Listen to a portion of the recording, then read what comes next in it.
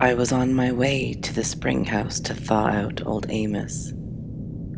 All week long I had felt winter was over, ever since the later afternoon light had held more blue than purple in it. I was now certain, having seen fuzz on the buds of the pussy willows. I had started at dawn, first setting the washer boiler bubbling on the kitchen stove, then building a fire outside under the soap kettle, so there would be plenty of hot water to soak the frost out of them.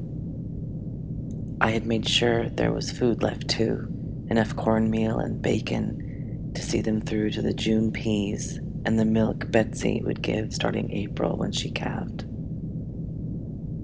Now I felt quivery, anxious to see him, the elated way I had felt in those first years when he would come back whistling from his ship. To stop the trembling, I pulled my shawl tighter around my shoulders, stepping over the places where the sun had melted through the snow, the brown spots that marked the months since that morning when I had put him away in the spring house.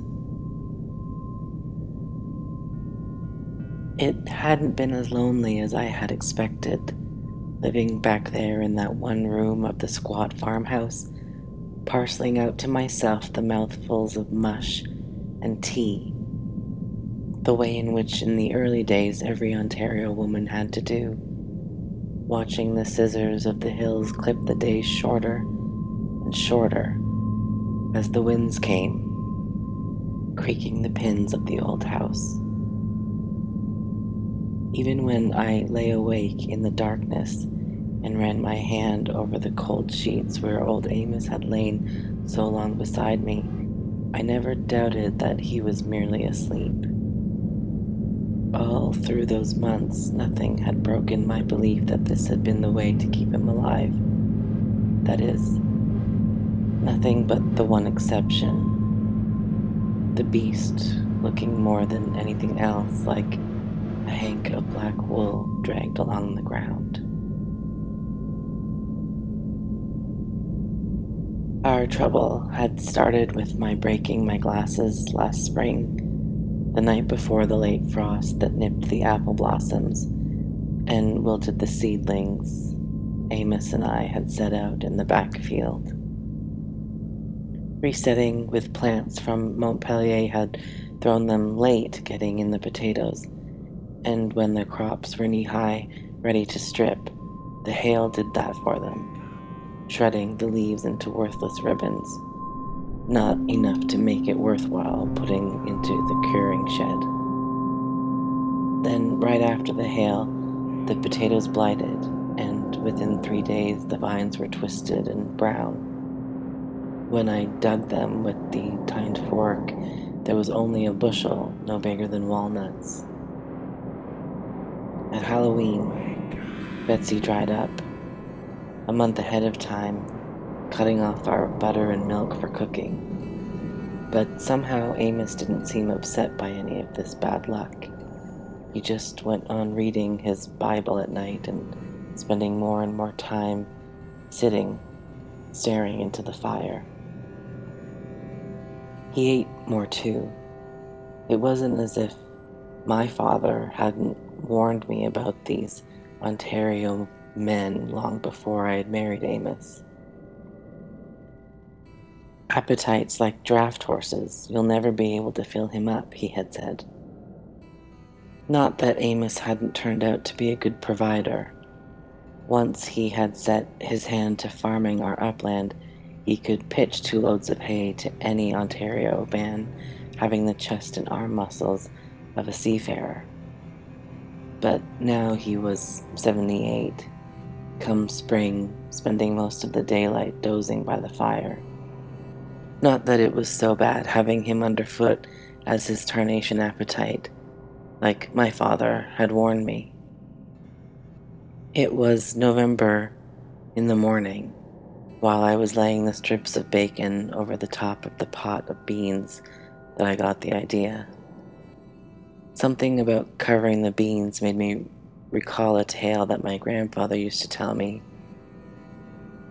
It had happened 100 years ago in the next county, when this whole part of the province still belonged to another part of the province, and the Indians used to sweep down every fall, burning the barns and driving off the cattle. My grandfather had been just a young shaver one year the food ran low, but he could remember what they had done with the old folks, how they had built pine boxes and carted them out to the ledge. I glanced over at Amos, feeling guilty at my thought. He was yawning, bending over to draw on his felt boots. It would keep him from suffering, I told myself, for he so loved to eat. Now it was dropping below 0 at night. It wasn't a mite too soon. I would start it tonight. When he closed the door on his way to the barn to throw a bundle of fodder into Betsy's rack, I knew there was no time to lose. I would need something to make him sleepy. The hard cider, half frozen in the entry, would mix well with the beans. I spooned out a place in the pot and poured in a cupful.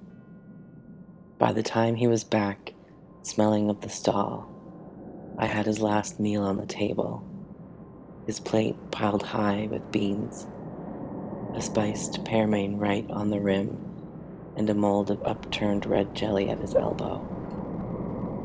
I dallied with my fork, watching him while he scooped up the beans, gulping them and smacking his lips. He told me I was the best cook in Ontario. He pushed back his plate and walked over to the mantel for his pipe. I watched him cram the bowl with dried leaf from a last year's hank I had brought down the day before from the loft. Somehow that evening it seemed fitting he should read to me from the Bible. When I had drawn my cane chair up to the fire and placed my knitting basket on my knee, I nodded when he looked at me, the way he always did, to see if I wanted him to read aloud. I picked up the book from the table by the window where I kept my geraniums, and settling into the rocker, he carefully opened it at the red ribbon.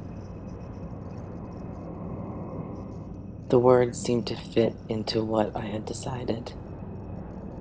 Amos closed the book, leaned back, and stared into the fire. I stopped knitting, watching him.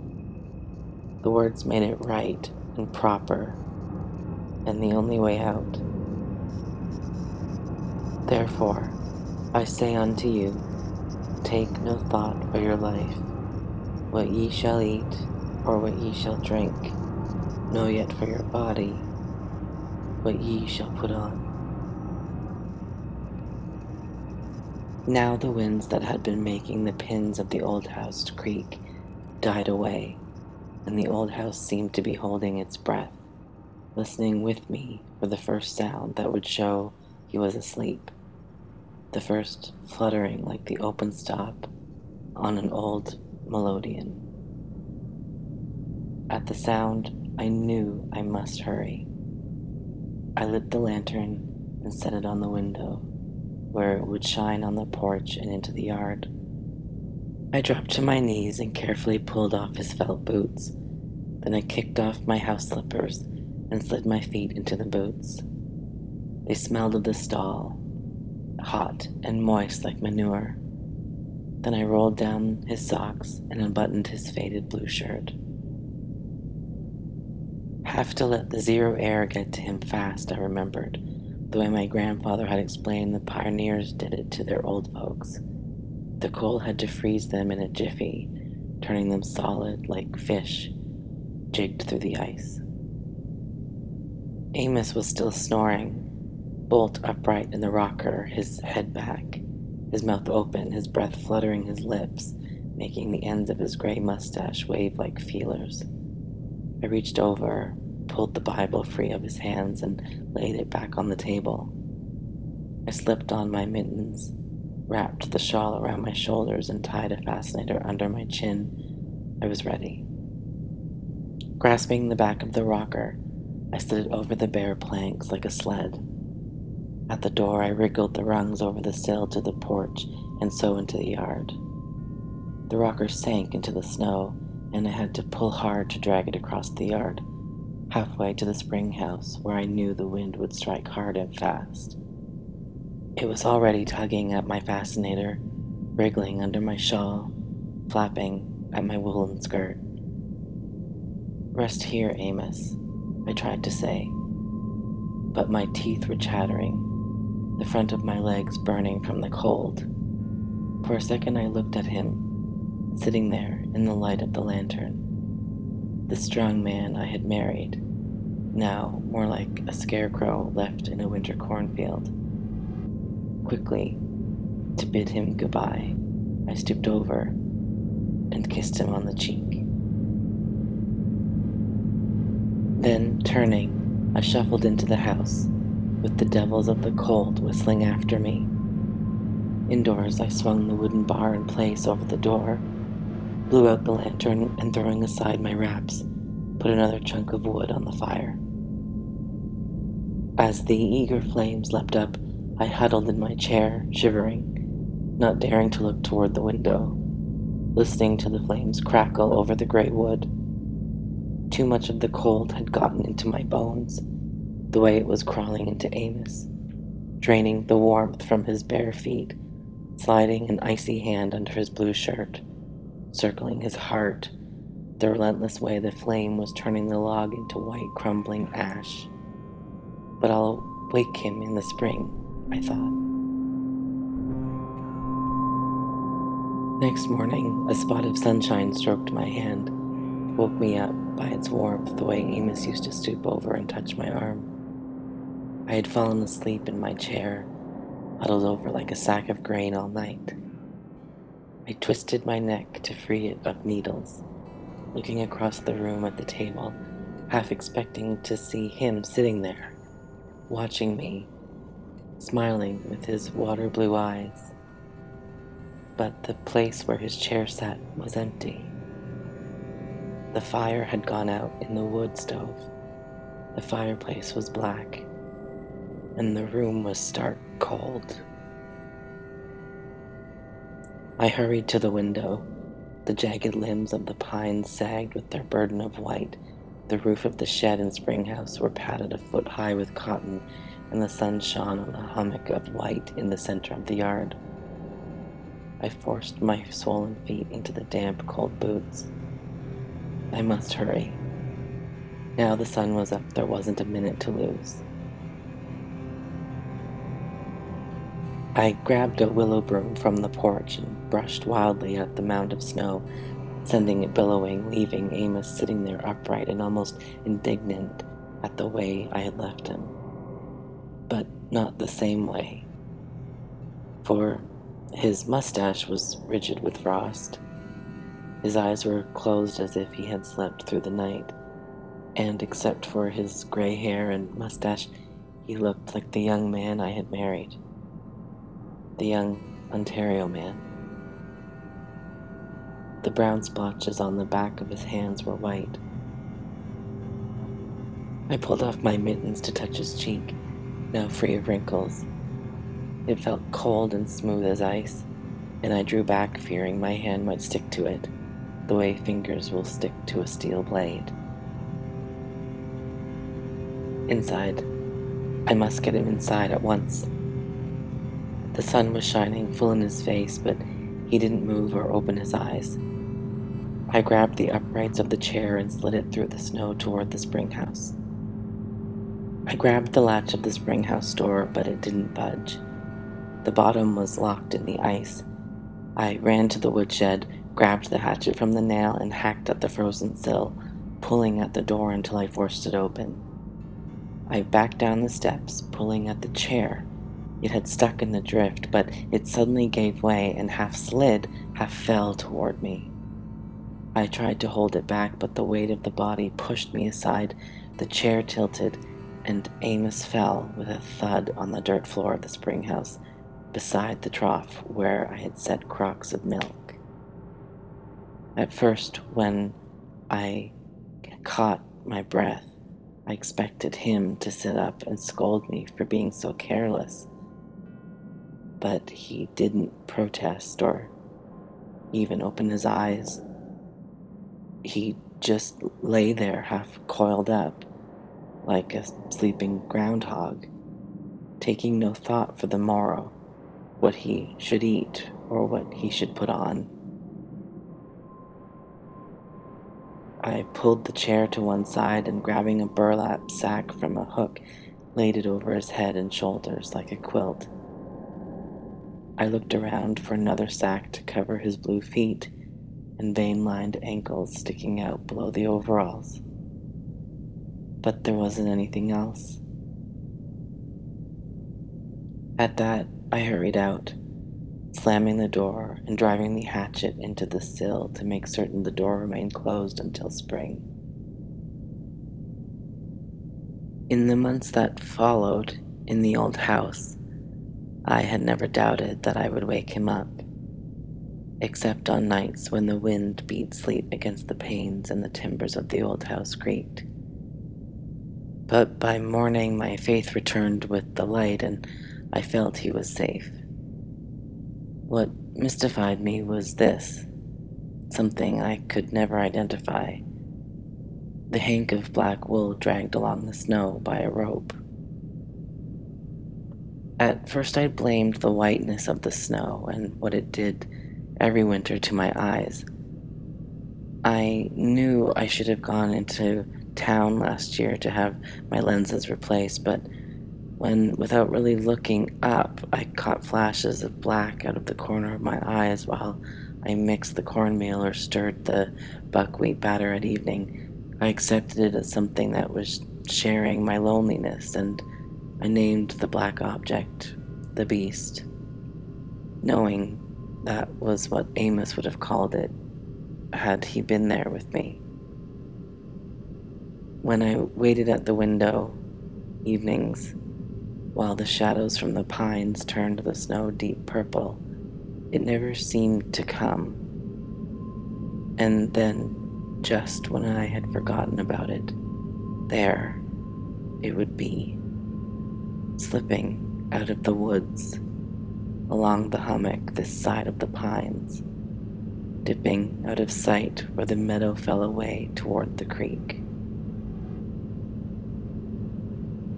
If I stood fascinated, waiting until it disappeared, that would be the last glimpse that evening. But if I turned away, I saw something make a quick dash along the edge of the shed, as if somehow it sought shelter with me for the night. I always fed Betsy while it was still light, not wanting to meet up with the beast face to face, have it come dashing around the edge of the barn, running through my legs, upsetting me in the snow. By January, I had come to feel it was my own doubt slipping into my mind to plague me, being there and yet not a part of my life, as if it were glimpses of Amos, shoveling a path, carrying in wood from the shed, or dragging hay from the rick for Betsy.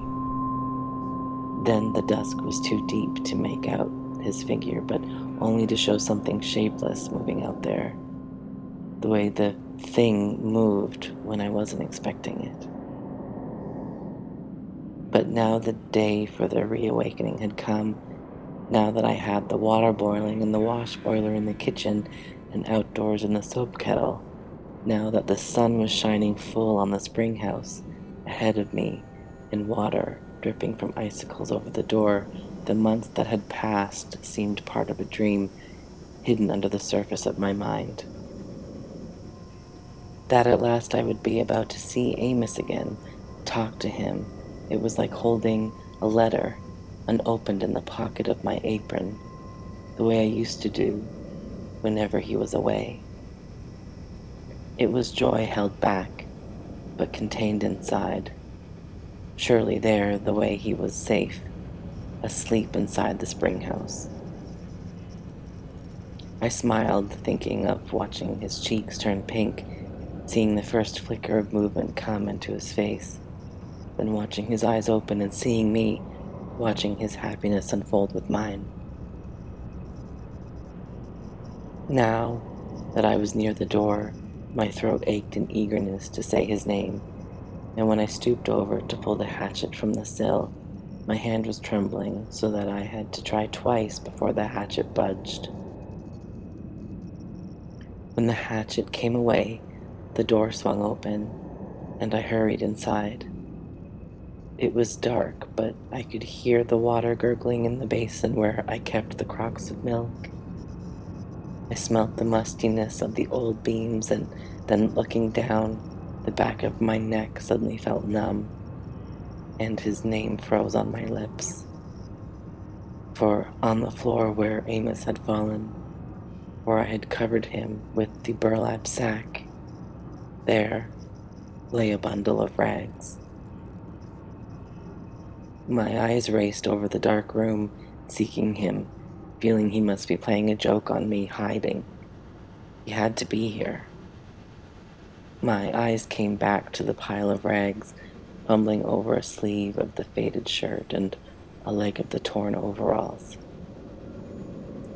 With a bang, the door swung shut and the latch clicked.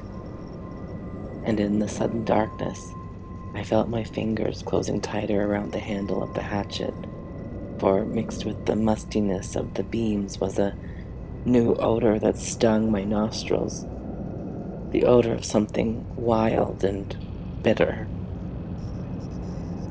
Then along the wall beyond the bundle of rags I saw an oval of light, under the stones where a hole had been dug. And in the hole I made out an animal, lying there, watching me. Its lower lids hung flabby from the red eyes, the way Amos's eyes had looked that last evening while he was staring into the fire. Its jowls sagged away from yellow teeth, and its black body was stretched out, crouching in the hole, ready to spring. It was the beast. It was the animal that had cheated me.